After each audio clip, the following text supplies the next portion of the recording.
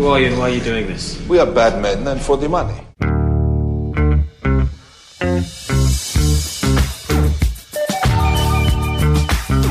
It's Manson Mitchell on the Weekend with Gary Manson, Suzanne Mitchell. A double shot of good conversation with great guests to power up your day. Manson Mitchell, you're on the air.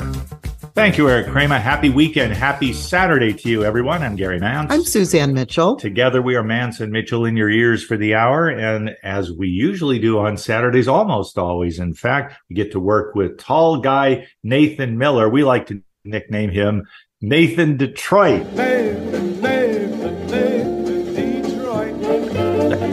Good morning and afternoon, Gary and Suzanne, and I think I'm starting to believe Punxsutawney Phil. I am freezing over here.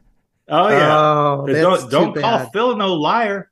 That's No. what he's talking about. By the way, have you ever even seen Detroit? Have you ever been to Detroit? We call you Nathan Detroit. I don't know if you've That's been the only song that has Nathan in it that I know of. Nathan may not have ever been within shouting distance of Detroit. Have I ever told you about the story of me thinking of Detroit and how I thought it was in Texas? This whole time, for the That's a longest good time story. growing up, I always thought Detroit was in Texas. And suddenly my parents corrected me and said, hey, Detroit's in Michigan, right? I was like, no, it's in Texas. I know it's in Texas. Well, sure enough, yeah, Detroit is in Michigan, but that's the big Detroit. There's a little teeny tiny Detroit also in Texas. Oh, one of those names. So I was not wrong. One of those names that shows up in multiple places. And Gary and I will see that on the Weather Channel, where they'll show cities with the same name in different states. Like, the weather here in this Detroit is here, but over here, this is what the weather is in this Detroit. I think that's pretty fun. It also could be confusing, and I guess that's the reason we better make sure we've got our zip codes on there. Oh, yeah. Otherwise, your mails could go to the wrong place. Exactly. Or when I go to the East Coast, I always got to clarify which Washington I'm from, because they always think I'm from D.C. if I say I'm from Washington. That's why we get accustomed out there. I said this for years and years when I lived there. It's Washington State. Yep. So you say, they go, oh, okay, yeah, out there, But if you say Washington, like those characters in Washington or the mess in Washington, they're not necessarily talking about Seattle or Olympia. Sometimes there's overlap. We understand that. Mm-hmm. Yeah. But be that as it may, glad to be working with you as always, Nathan. Likewise. And today we get to bring back Joey Medea. I have been looking forward to this. I was conceptualizing what kind of show we could do today. And then last night, having watched on Facebook, it's available to anybody who goes to Facebook and looks up Joey Medea. There, you can find out about the distinctly American tendency historically for cults to form, often, perhaps most often, with tragic results. That's our subject today, with two cults that failed spectacularly, tragically, being the focus, and perhaps others by reference. But wow, there's a lot of that in American history, especially, Suzanne, in modern American history. Yes, and interestingly enough, next month we are going to be on air 16 years. This is a topic we've never covered until today. Well, we better get to it. But a first-time topic for us, and we're interested in hearing what Joey Medea has to say. He's now in his 13th year as an investigator, researcher, and experiencer of the paranormal. He was mentored by world-renowned author and TV personality Rosemary Ellen Guiley, also a friend of Gary and me, for nearly a decade. When he's not investigating or writing about high strangeness, Joey is a screenwriter, playwright, novelist, actor, director, and escape room designer. He has written the book and lyrics for Mothman Was Here for American Lore Theater, an immersive folklore production company for whom he is also the lead story designer. He is the writer and puzzle designer of the Mothman Museum Escape Room in Point Pleasant, West Virginia, where you and I visited, Gary, and 3 other escape rooms with paranormal themes in Scotland and North Carolina. Joey applies the skills of a story analyst and training in a variety of spiritual systems to his paranormal investigations. And we are very happy to welcome him back for the 10th time. Welcome to Manson Mitchell, Joey Medea. Thank you both. I'm honored. We are honored, and we are excited to talk about this topic that we have never talked about before, but which is intriguing. And Gary got this idea from something that you had posted and a show that you did of your own. We'll talk about that on the break, how people can find all of that. And it was one of the things that you said truly stuck out for me. And that was during your broadcast, you said, people are intrigued by serial killers and by cults. And I just went, oh my God, yes. Intrigued by serial killers and cults. I don't know how you put those two together, but I think you're really onto something there. I think there's a lot of overlap in the personalities that engage in those, and it's a matter of level. I've been interested in them forever, and podcasts and documentaries. I mean, Netflix just had the Jeffrey Dahmer documentary, and plus then a story about him with Evan Peters. That was very good. Ryan Murphy from American Horror Story did it. And when we talk today, what's interesting to me, what I'm really interested in at this point in these topics is how many opportunities they are to stop these people that get missed personally, publicly, by the people themselves. Sometimes they almost turn themselves in. So I hope we can cover some of that today. We absolutely will. And Yes. that's why I wanted to be a little bit binary, Joey, because they're listening to your show, which was a full exposition of cultism, particularly spiritual cultism. They're bordering on science fiction, quite and borrowing from it, as far as I can tell. That you did such a beautiful job, you and your partner Craig Ansell. And the idea was, there are motivations. And what you revealed to me for the first time by my watching this last night was that one person's motivation is completely opposite or diametrically opposed to the true believer type of motivation of another leader. But in both cases, it leads to catastrophe. Yeah.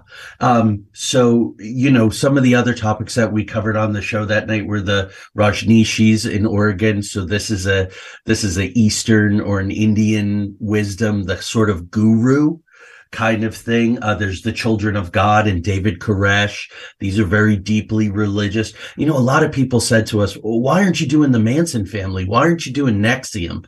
Those are different creatures. That's a different kind of cult leader. Although Manson played with the idea of being a Jesus figure. But then you have someone like Daniel Perez, right? The Angels Landing Commune. Not a lot of people know about that, but under the guise of being an angel who could heal and protect and predict the future, he was a pedophile. That was his motivation. So these parents willingly gave over their children to this figure. So you're absolutely right. The motivations differ. We're going to talk about Jim Jones and People's Temple, and we're going to talk about Marshall Applewhite and Heaven's Gate primarily today. The motivations are worlds apart, and how it unfolded, who backed them, what these two men were like psychologically, and yet both resulted in dozens of deaths. Let us work chronologically then, Joey. I figured let's do that because there's one thing that happens, and then years later, you scratch your head and wonder, why do people not enlighten themselves or at least educate themselves? How can people be drawn in to these transparently phony organizations, but for the people and their supporters in high places who keep them in place? You know what that reminds me of, Joey? It reminds me of watching a slow motion in your mind, a slow motion train wreck. You see it, you know it's going to happen. You know that locomotive is going over the cliff, and you're screaming for everybody to get out of the way, and yet you can't stop it. You're there observing disaster. That's right. They get a certain momentum. And what happens is for every expose, for every investigative journalist, for every suspicious politician, for every upset parent who's lost their teenage child and is screaming at the top of their lungs, there is someone who is somehow saying, no, this is misrepresented. You're misunderstanding. This isn't like all those other guys. This is pure. This is religious. And that's what we find in both of these cases.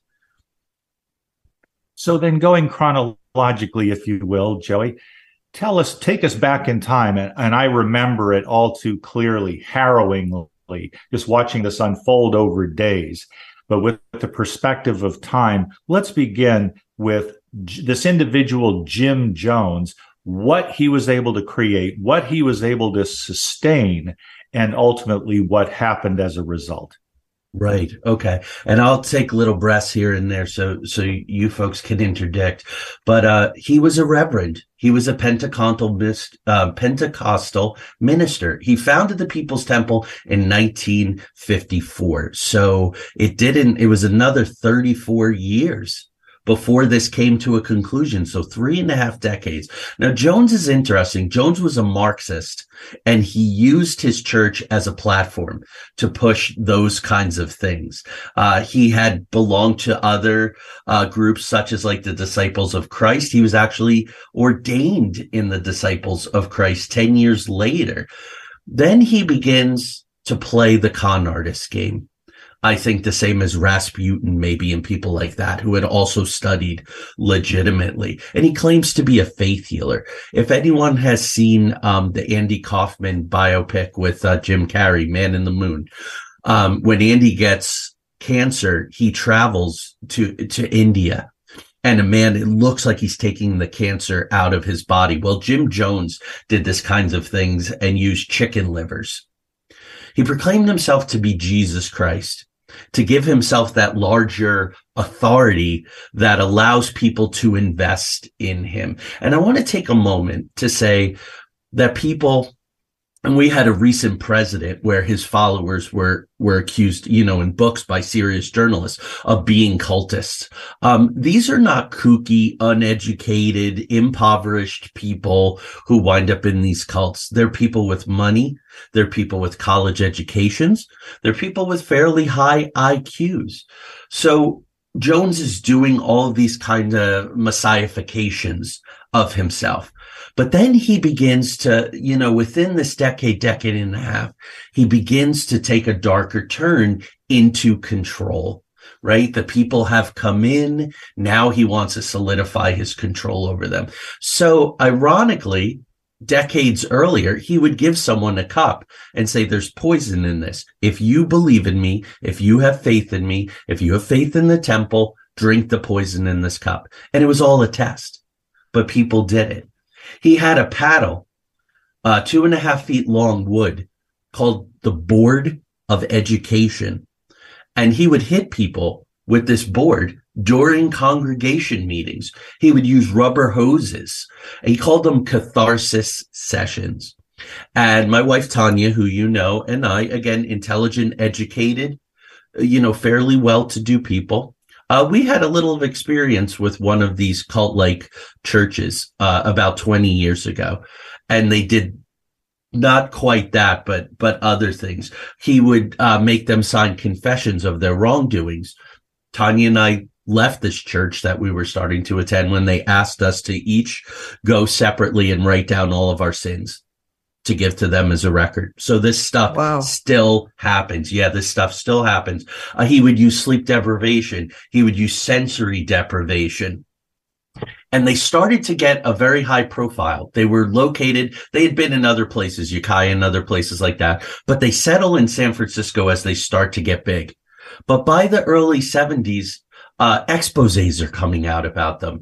One man for the San Francisco Examiner writes 8 articles.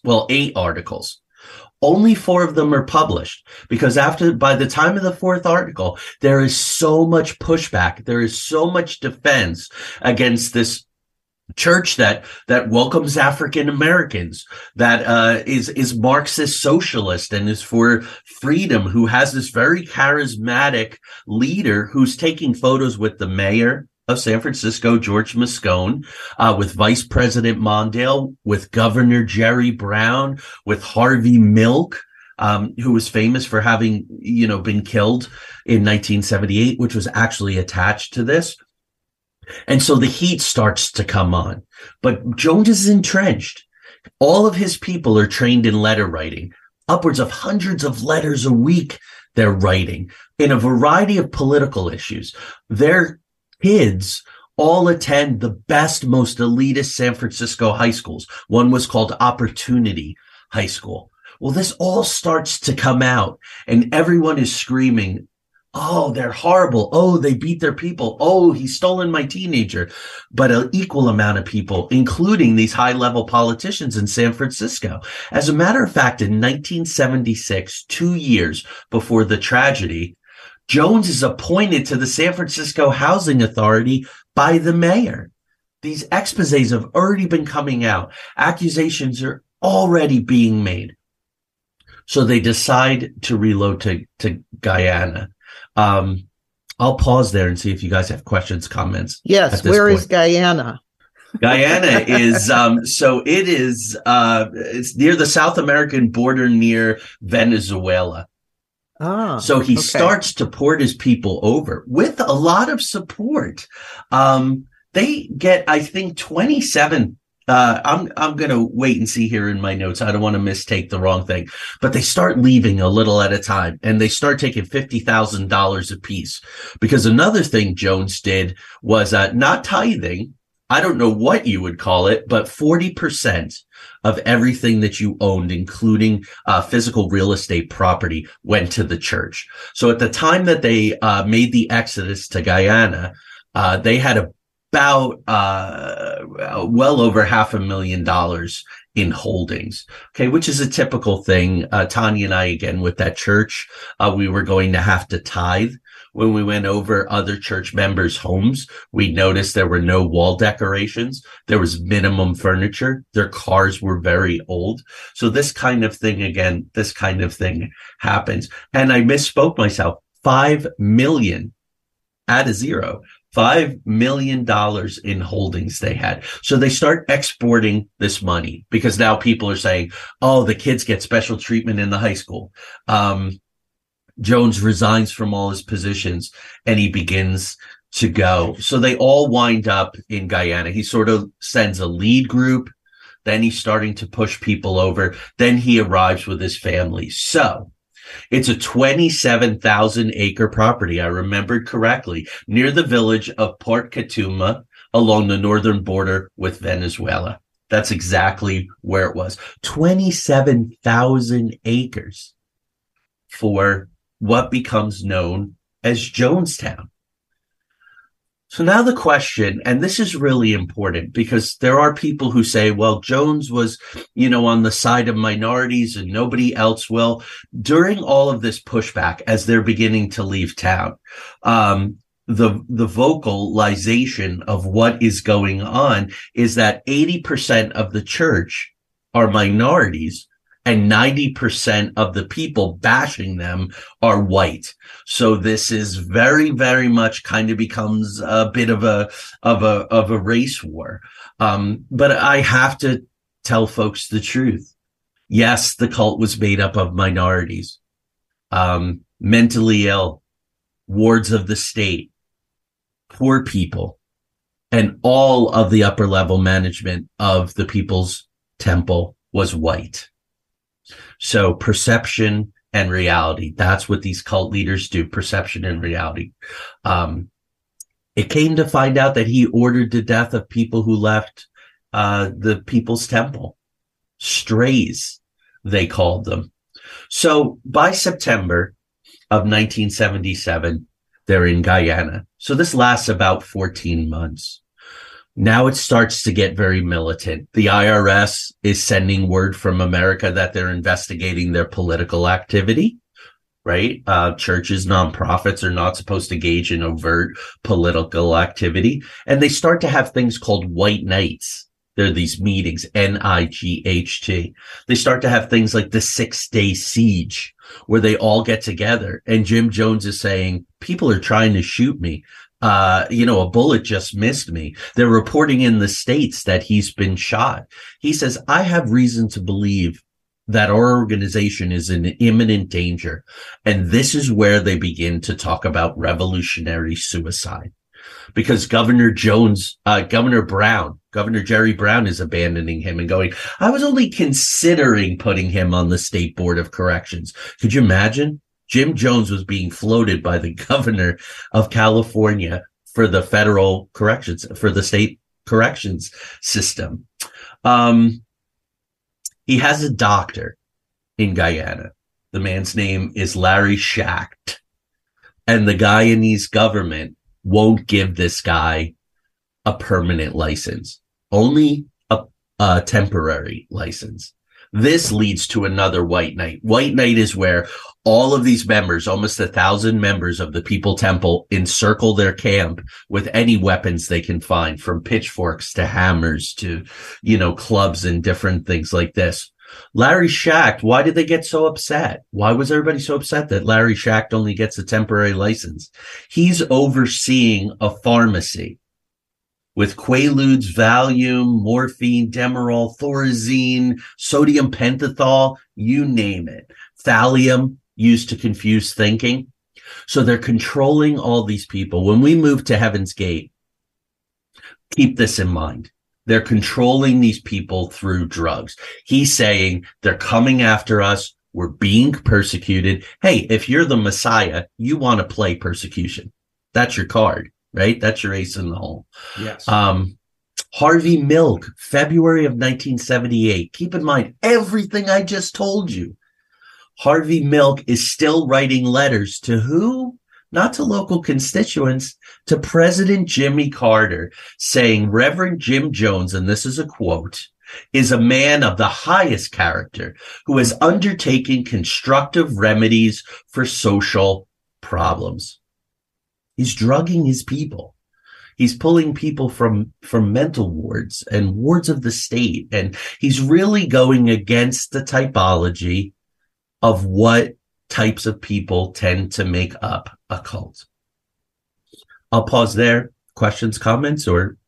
Well, the first thing I would want to say is that whatever people might think of the personality and policies of former Governor Jerry Brown, twice the governor of California, I've followed at some distance his career. And it's astonishing to me, Joey, because I don't know anyone, no matter how opposed they may be to Jerry Brown politically, I know of no one who doubts the quality of his intellect. And right. So what I draw from that is if Jerry Brown or a seasoned politician like George Moscone, the late Mayor Moscone of San Francisco, these were nobody's fools. They were men of intellect, men of political power, and they had their own vision. If they can be taken in by someone like a Jim Jones, anybody could, particularly if you come from among the most vulnerable aspects of your community. Right. Right. So, and there are larger aspects that we'll get to, but by May, things are starting to break down. Some people are managing to get out, a few, not many. There's a group of over 50 former members of the People's Temple whose children are still with Jim Jones. So the children chose him over their parents. That's another important marker of this. And they call themselves the concerned relatives. And they start signing petitions. They're trying to out their experiences. And this is where they get the attention of Congressman Leo Ryan. This brings us into mid-October of 1978. Students are starting to profess their willingness to die, former high school students, as far as this revolutionary suicide. This is all getting back to Ryan. Ryan gets an audience with a teenager who had escaped the cult, invites him to Washington, D.C., invites the parents of another student. He's very with these concerned relatives. So November 1, he writes to Jim Jones and says, listen, Reverend, I'm going to come to Guyana and I'd like to look things over and I'd like you to give me a tour and I'd like you to cooperate. Well, the people, of course, 600 of the residents of the 900 signed a petition saying, we don't want to talk to Ryan. We don't want him on our property. We don't want him here. But they don't get their way. One of the guys that signs this petition is a guy named Larry Layton Jr. Just keep that name in mind. Ryan meets with his mother, who's extremely concerned about what is going on in Guyana. So November 18th, again, 1978, 34 years now, Jim Jones has been at this, and he's been in Guyana for a year, suffering the slings and arrows, as he says it. Well, Ryan goes with staff, politicians, lawyers, reporters, news crews, and 4 representatives of the concerned relatives, and they get to Jonestown, where they're met with live music and food and a big party. There must have been a meeting. It's not necessarily documented in the research I found, but there had to be a meeting that went, he's coming. We can't close the gates. It's not going to work out. He's a U.S. congressman, so let's show him a good time. Well, he's passed a note by a teenager that night that says, I want to leave with you. Help me, please. It's like something out of a movie. The next day, 16 others come forward. So Ryan has looked things over, and they're getting ready to leave for the airport, and someone comes at him with a knife. He's injured, not seriously. He doesn't flip out, and they proceed to the airstrip. So here we are in this airstrip just north of the Venezuela border, and a truck full of people come up with rifles and start shooting at a U.S. congressman, other politicians, NBC News people. When all of the shooting is done, Ryan is dead. NBC newsman Don Harris is dead. A cameraman, a photographer for the San Francisco Examiner is dead. 1 People's Temple member is dead, and 5 others are wounded. Now, this Larry Layton Jr. switched sides when the truck showed up. He got off the truck that was, with the people who were going to leave, and he went out with the shooters. Why is this Larry Layton important? His father was a board member of the People's Temple. Keep in mind, his mother had left, and she was one of the people that contacted Ryan. Dr. Lawrence Layton was a former head of the Chemical Warfare Division of the U.S. Army. His wife's father, Hugo Philipp, was a German banker, stockbroker, and lawyer representing IG Farben and Siemens and Hausk, who made cyanide for the final solution. So when we look at these things and we begin to layer down, spiral down, the connections are amazing. So here's this kid who's being drugged and brainwashed, and his father, arguably, because you were nice enough to have Craig Ansel and me on the show to talk about MK Ultra and Edgewood Arsenal, the government was doing these mind control drug programs. So there's a weird link here, right? It's a weird link. So anyway, the last thing I think I want to say right now before the big carnage is that Leo Ryan is important. Leo Ryan was sponsoring the Hughes-Ryan Amendment at the time, which would have required the CIA to divulge their secret operations to Congress, something that they still don't do to this day. So there is lore that says that perhaps it was clean teams from the CIA who took out Ryan, who had infiltrated, and that there were connections there. What we do know, the big tragedy, is that the Guyanese government, after this shooting and all, goes back to the People's Temple. 1/3 of the 909 people who are lying dead are under 18 years old. Do you guys remember that? That 1/3 of the dead were kids? Absolutely. Yeah. He was calling, Jim Jones was trying to calm the mothers. They were going to die and their children with them. And he's calling out, oh, mothers. They're beseeching them to do as he says, because the reward is on the other side of death. Yeah. Yeah. That they're persecuted. It's gone down.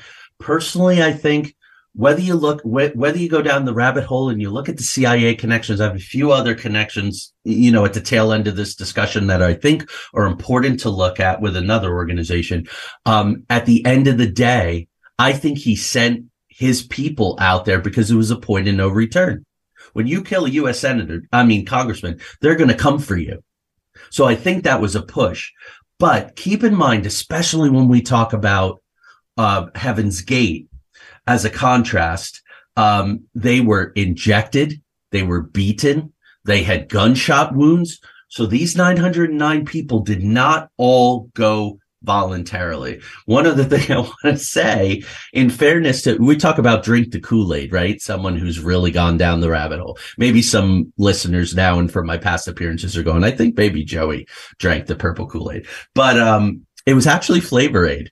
So I think we have to give love to poor Kool-Aid. It was actually Flavor Aid.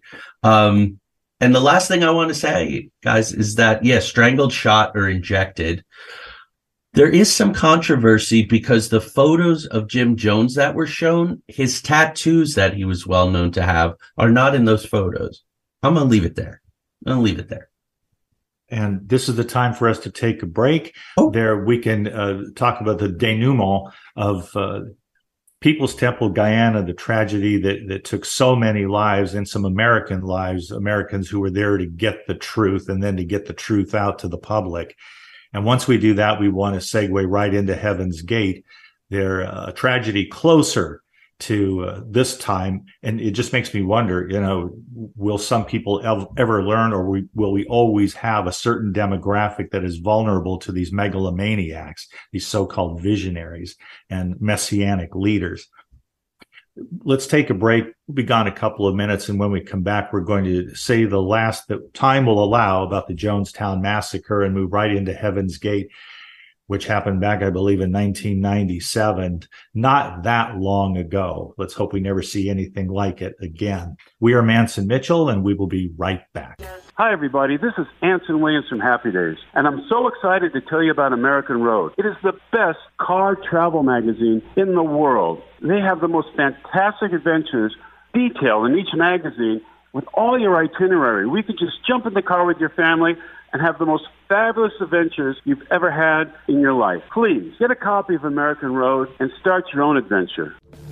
Staying connected with Gary Mance and Suzanne Mitchell is easy. Just go to manceandmitchell.com for the latest info on topics and guests. Friend Gary Mance and Suzanne Mitchell on their Facebook pages and like the Mance & Mitchell show page at facebook.com/Mance & Mitchell. If you're on Twitter, share a follow with Gary and Suzanne at Mance Mitchell. Join Gary and Suzanne Friday and Saturday mornings at 10 a.m. for an unusual show that covers everything from personal growth to the paranormal. Here's an amazing act. Here's a tremendous act. Here's a startling act. The amazing, the thrilling, the greatest, spectacular, incredible, exciting, wonderful, world famed, most unusual novelty act. The home of the A-Team of Alternative Talk is manceandmitchell.com. Heard right here on Alternative Talk 1150 AM or streaming live from your computer anywhere. Terry Loving wants to help you with your online marketing challenges right now. She has several courses she is giving away to help you get your business working for you online. Yes, giving away. WordPress websites are her specialty, yet her technical skills go way beyond that. Check out her blog at terryloving.com or email her directly at terry@terryloving.com. That's terry@terryloving.com. On Friday, Mance & Mitchell welcomed Joe Rombolo, making his triumphant return after 8 years to talk about the business side of spirituality. On Saturday, Rose Kreider makes her debut with insights into film and television based on her years of experience as an actress, director, and runway model. Bringing you Mastery and Mystery since 2007. We are Mance & Mitchell, Friday and Saturday mornings at 10 on Alternative Talk AM 1150. Ready to shake things up? Try Alternative Talk 1150. Welcome back to Mance & Mitchell and our guest this hour, Joey Medea, who is bringing us some very fascinating talk today about cults. Not our usual topic, and maybe not even Joey's usual topic, because we've had him on before discussing the paranormal and pirates and all kinds of interesting things. A Renaissance man who's interested in many, many things. Joey, if people would like to find out about your books or connect with you in some way, what is your website? What are your books? And is there anything else you'd like to share with our listeners? Yeah, let's just keep it real quick so we can keep diving into these cults. If you just search the internet for Joey, Joey Madia, you will find all of my social media, Facebook and all the rest. I have an author page at Amazon and at Goodreads, and you can connect with me. Love to talk about this stuff. I do have a show, Into the Outer Realms, which is a live stream with guests, all different kinds of topics. And that's Thursday nights at 7 p.m. Eastern Standard Time. Thank you. So let's wrap up as much as we can. What happened at Jonestown, the repercussions of that, and then we'll segue into Heaven's Gate. Yet another cult, and this one a spectacular disaster that still intrigues and confuses and has people scratching their heads to this very day, because the phenomenon is real and it seems to be distinctly American, certainly in some aspects of it. And we'd like to know more about that. But Jonestown, ultimately, what do we know for sure, Joey? Right. Well, there's a couple of takeaways. Within days, Secretary of State Cyrus Vance says, bury them all in Guyana in a mass grave. Get them buried and get it done with. The Guyanese government, again, I think people have to be careful, because you go, oh, they went to this place and they went to Guyana that I've never heard of, and it's somewhere on the map, and they probably aided and abetted. The Guyanese government was doing so much to try to keep these people in line, just gave the temporary. So there was so much pushback from the Guyanese government that American soldiers bagged the remains and shipped them to Dover Air Force Base in Delaware. But the idea that these American citizens were not going to be returned to America and be buried on American soil, that gives me pause. The FBI was investigating reports that Jones had paid $10 million to a hit squad called the Angels to take out certain people. This report was taken so seriously that there were guards stationed at the mayor's office, Mayor Moscone's office, but it did little good, because on November 27th, a man named Dan White, a former supervisor, killed Moscone, killed Harvey Milk. Milk's story is very famous due to the Sean Penn film. He turned himself in, and he was convicted of involuntary manslaughter and served 5 years. Gary, you told me about the Twinkie defense, if you want to mention that. Right, that it was a disorder that altered his ability to make rational judgments and actually drove him in some way to commit these murders, that he just wasn't right in the mind, and derisively, because he got much less penalty than and a much less of a sentence than anyone would have expected under those horrible circumstances. And so popularly it became known as the Twinkie defense. Yeah, because it was the blood sugar. I wasn't in my right mind. Well, a lot of people who kill others say they're not in their right mind there, but the idea is to get off a much tougher sentence. And he did that. And ultimately, I don't think he could live with himself, because later Dan White, after he was no longer in prison, as I recall, did commit suicide. Yeah. And that's just another, this case, the Heaven's Gate is so different, but I just want to say to folks, look up World Vision and International Evangelical Order. Look for names like Mark David Chapman. Look for names like John Hinckley Sr. and John Hinckley Jr. and do some research on that and see what you might find out. Thank you for that, Joey. Let's a very different cult. Yeah, you wanted to juxtapose the two because of their difference in motivation, Gary. It's such a study in contrast. It really is, in terms of motivation, particularly. That's right, Suzanne. We're talking about Heaven's Gate. We're even talking about the comet Hale-Bopp. We're talking about UFOs and Christianity. And I'm lost. I'm out in the weeds already. And yet something happened that is unforgettable. And God help us if something like this can happen again and again. We need the enlightenment. We need the awareness. Tell us about Heaven's Gate. Yeah. So first thing I want to say is, on the break, Suzanne had asked about Jim Jones's early background, and he got into Pentecostalism really, really early, became an advocate for it, and by 24 was running his own operation. So this is a different kind of thing. I want to ask the audience to think back in your memory. Think of an older balding man with his eyes kind of wide open in a fire, who wears a tan button-up shirt and sits in front of a plain blue curtain. He looks into the camera and he says, "Planet Earth is about to be recycled. Your only chance to evacuate is to leave with us." And that was Marshall Applewhite with Heaven's Gate. childhood really comes into play with Marshall Applewhite. He was the son of a Presbyterian preacher, and they fought constantly. Now, he had a degree in philosophy, so he was a big thinker, abstract ideas. Then he studied at a Presbyterian seminary school in Virginia. He was also a talented actor and musician, which may have played into his cult of personality. He became a voice professor, but he was a homosexual, and he was fired for an inappropriate relationship with a student. I think part of the reason why he fought with his father was for that same reason. So he winds up in a hospital. Marshall Applewhite was a man who struggled with his identity, with his dichotomies throughout his entire life. While he's in the hospital, some of the lore says, but there's a possibility that while he was in the hospital seeking treatment for his homosexuality, this was in 1972, he meets a woman named Bonnie Nettles. She's a nurse who's recently divorced. She has children. She sees him as a prophet. She sees him as a figure. I imagine he's sitting in this room. He's very disturbed. Word is he's trying to solve the unsolvable through medicine. He's trying to get grips with his life and who he is. And she sees this troubled man, and they convince each other that they're both end-time witnesses who are mentioned in Revelation 11, and that they've met in previous lives. Because he's been having voices. He's been having apocalyptic visions.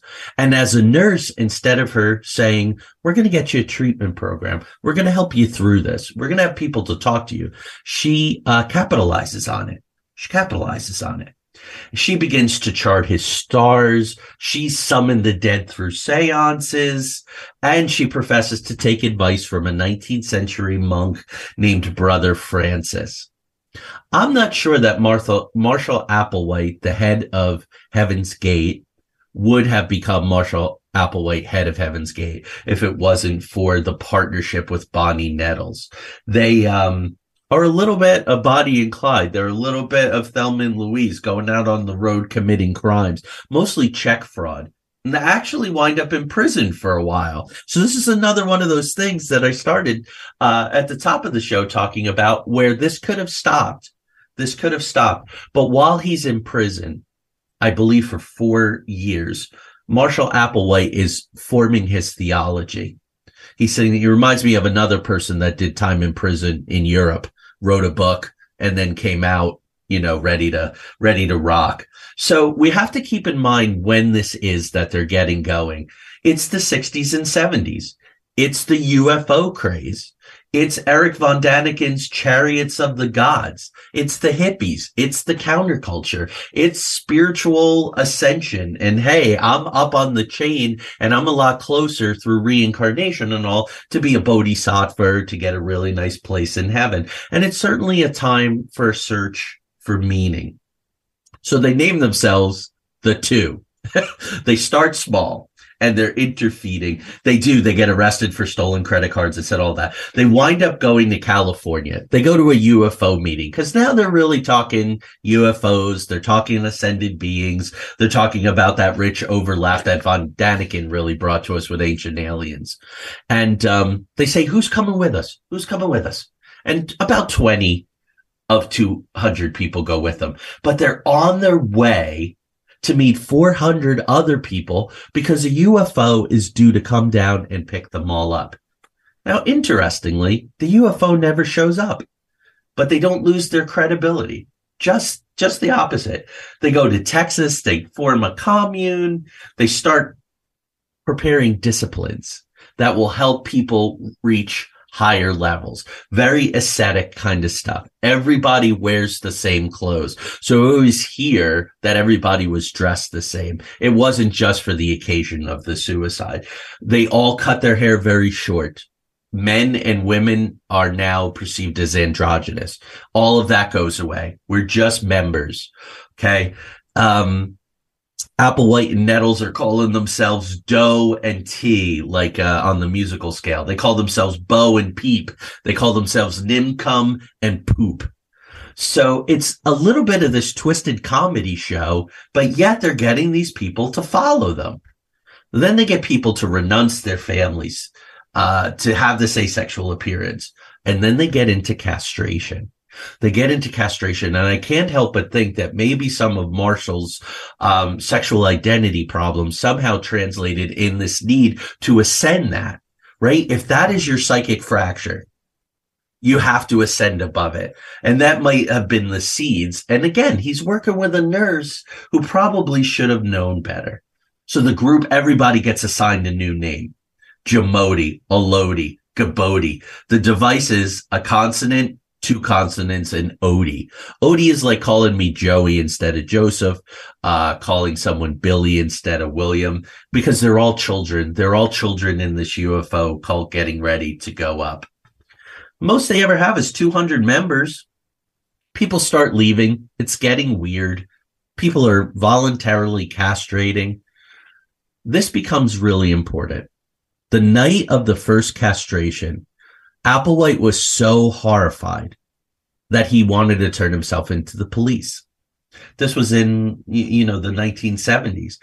And it was the members of the group, not yet called Heaven's Gate, but the group who talked him out of it. Can you imagine?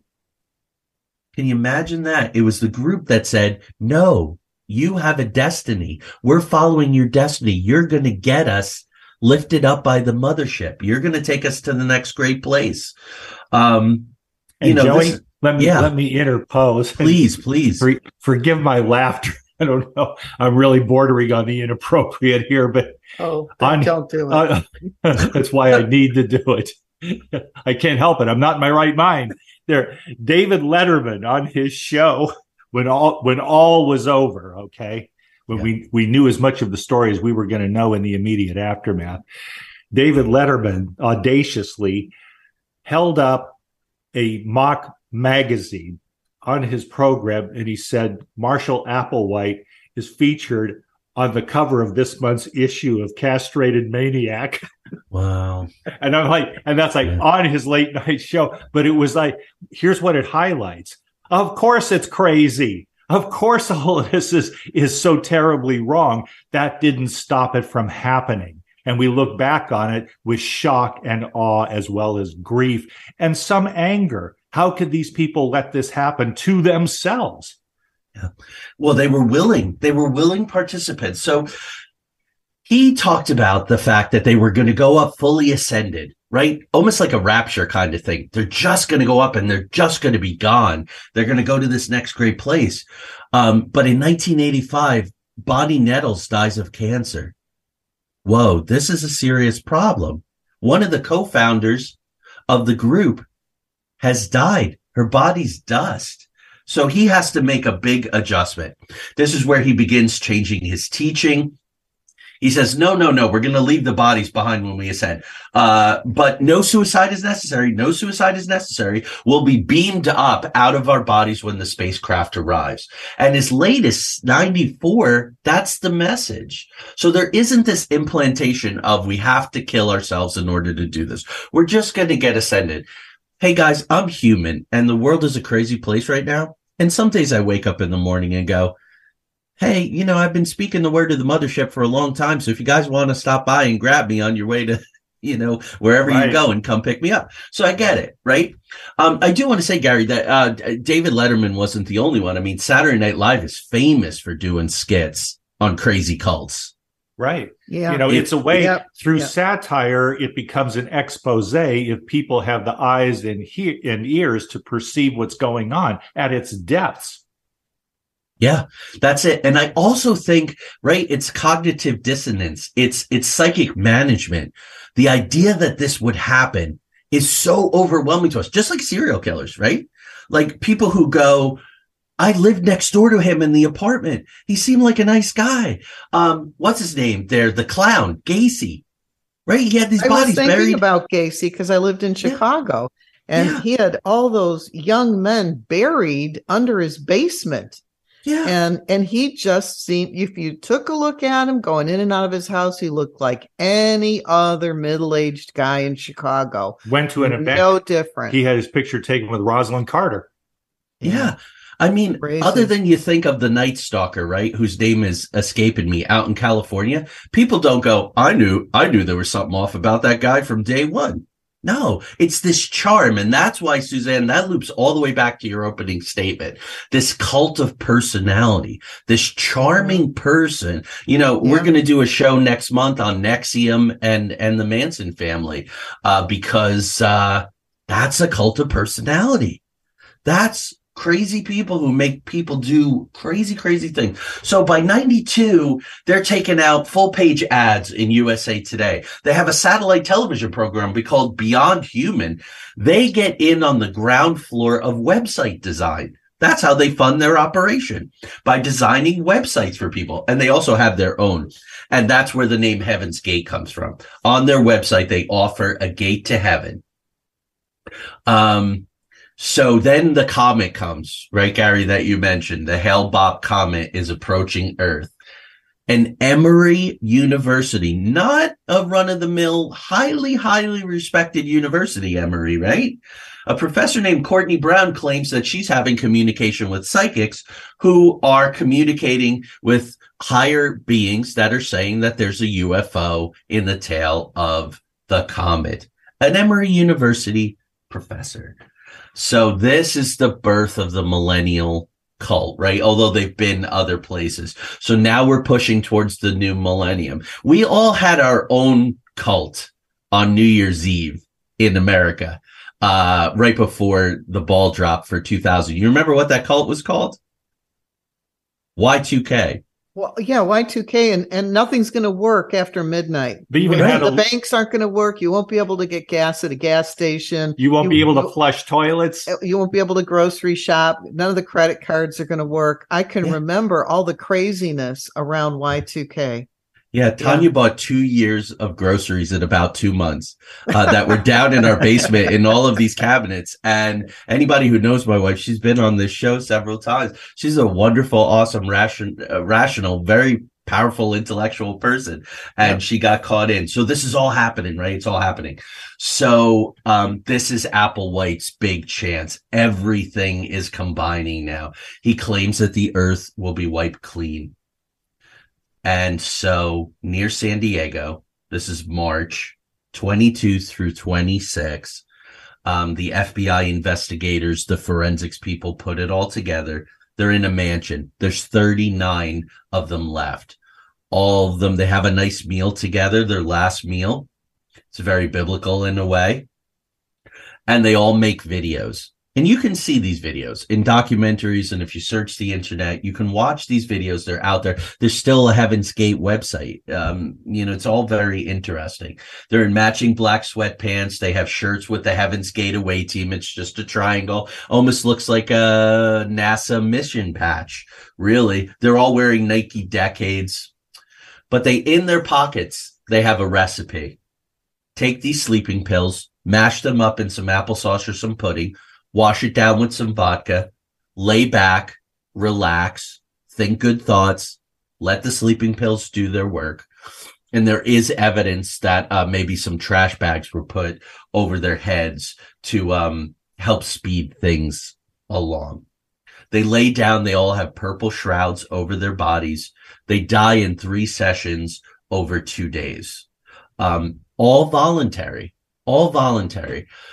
This is very different than Guyana. And all of my research tells me that Marshall Applewhite went in the second of the 3 groups, which speaks volumes. Speaks volumes about the dynamic. It harkens back to the first castration where he wanted to turn himself into the police. And they said, no, please don't.